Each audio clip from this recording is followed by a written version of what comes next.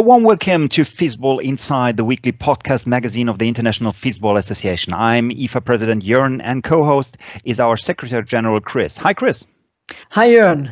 Joern, this episode number 5 of our podcast was recorded on the 26th of August 2020. We talk weekly about what's going on in the world of fistball. Our today's topics are the International German Gymnastics Festival next year in Leipzig, United Through Sports Virtual Festival, and in our new category, Fistball History, the World Champs in Namibia 1995.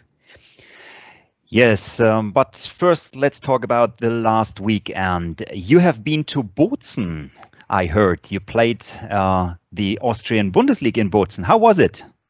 It was great to meet the friends from Bozen, from Bolzano again, and to be part of the team. And of course, we won 4-1 against Bozen, so it was a very important victory for my team with Gegriskirchen-Pötting. But much more, we enjoyed it a lot to be back on track and meet the friends in Bozen again and have a good time with them. Joern, where have you been last weekend? Oh, I spent my weekend in the city of Leipzig. You know, next year we will have the big international, or we hopefully will have the big International German Gymnastics Festival, the so-called Turnfest. And that includes in the English version, it's hard. It might be new. You might be not familiar with this.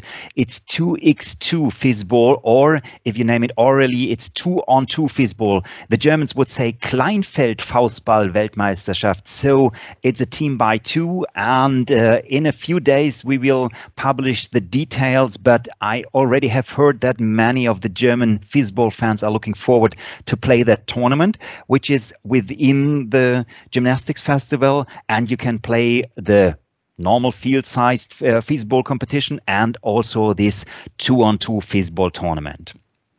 But by the way, Chris, did you know that we already had more than 400 downloads of our podcast in the last 30 days? Is really cool. That's incredible. And I've checked the figures. We have listeners from all continents, from Hong Kong, from Argentina, United States, Chile, Brazil, Italy, Croatia, Denmark, Australia, and of course, Germany, Austria, and Switzerland. That's really great.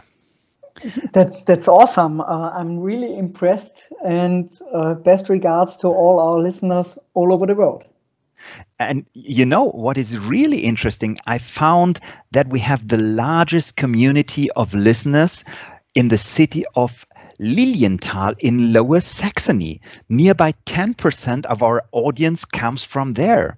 So, of course, I Googled a little bit, Fistball and Lilienthal, and it showed me Birte Lilienthal as a result, a female Fistball youth trainer in Offenburg, which is probably not the right result I was looking for.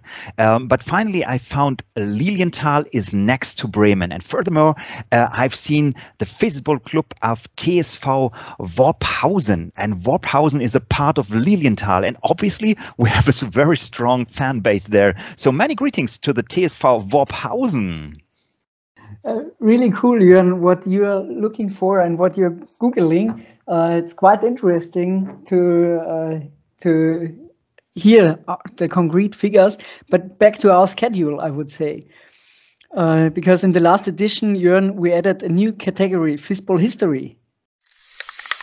History. Before we talk about a new Fistball history project, let's talk about to the last episode where we talked about the 1972 Fistball World Championship in Schweinfurt with the world champion Peter Sievers, and we asked you to check your videotapes and archives to share with us. And I would like to especially thank Manfred Lux, the great Fistball archivist from Germany, who sent us a DVD with videos from that championship in Schweinfurt in 1972, which we will share with you soon on fistball.tv. But today, we would like to talk about the 25th anniversary of the 1995 Fistball World Championships in Windhoek. Yeah, on the 29th August, the defending champion from Germany opened the 9th Fistball World Championships in Namibia against the team from the Czech Republic. A total of 10 teams from 3 continents competed against each other in the World Championships, which lasted until September the 2nd. At the first time on the African continent, the competitions were played in 3 different venues, while the preliminary round matches of Group A and B were held in Swakopmund and Gobabis. The placement and final matches have been played in the Namibian capital, Windhoek.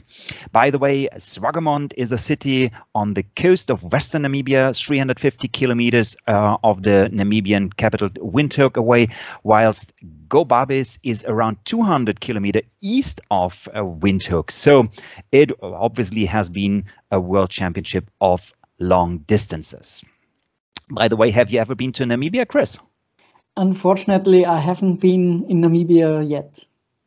But you know, the sports club Windhoek has been 4 times host of the World Cup in 2000, 2002, 2005 and 2013, as well as host of the IFA Under-18 Fistball World Championships in 2009. So maybe at one day it is time to return to Africa.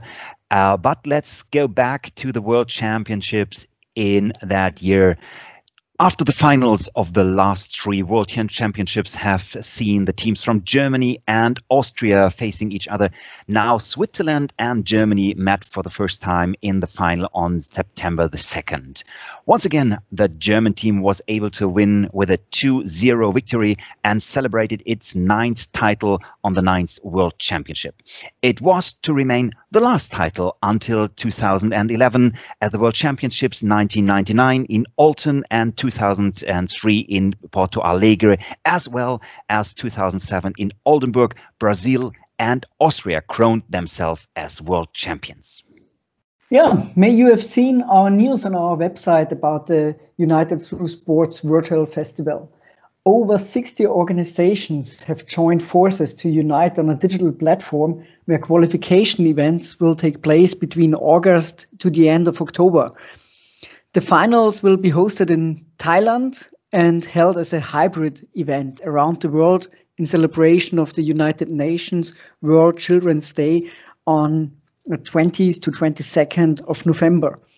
The festival is under the patronage of the International Olympic Committee, the International Paralympic Committee, Special Olympics, Sport Accord, and GIFES.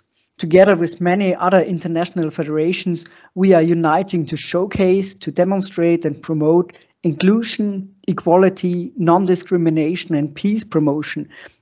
So the United Through Sports Virtual Youth Festival is a celebration of our youth who will carry the torch of life for the next generations. And on this platform, everybody is equal. So that's a really cool virtual festival and everybody should join it. So stay tuned for more information within the next weeks on our channels. Absolutely, and these United Through Sports Virtual Festival was also a topic on the agenda of this morning's AIMS Council meeting. Next to others, we will inform you as soon as possible about how to participate in that, and it's really a cool thing. Be prepared to participate in that special edition. Yeah, it's already time has gone and it's a 1:15. So, Chris, for the moment and for this week, that's all. I thank you so much for the insights and for the information about the festival. And to our listeners, as always, if you have any feedback, if you have any comments, just send us an email to podcast@ifa-fistball.com. And don't forget, Together we are Fistball. Fistball.